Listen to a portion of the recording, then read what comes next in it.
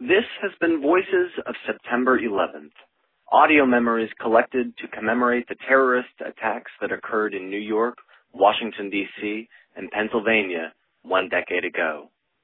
For ABC News in New York, I'm Dan Patterson. Thank you for listening.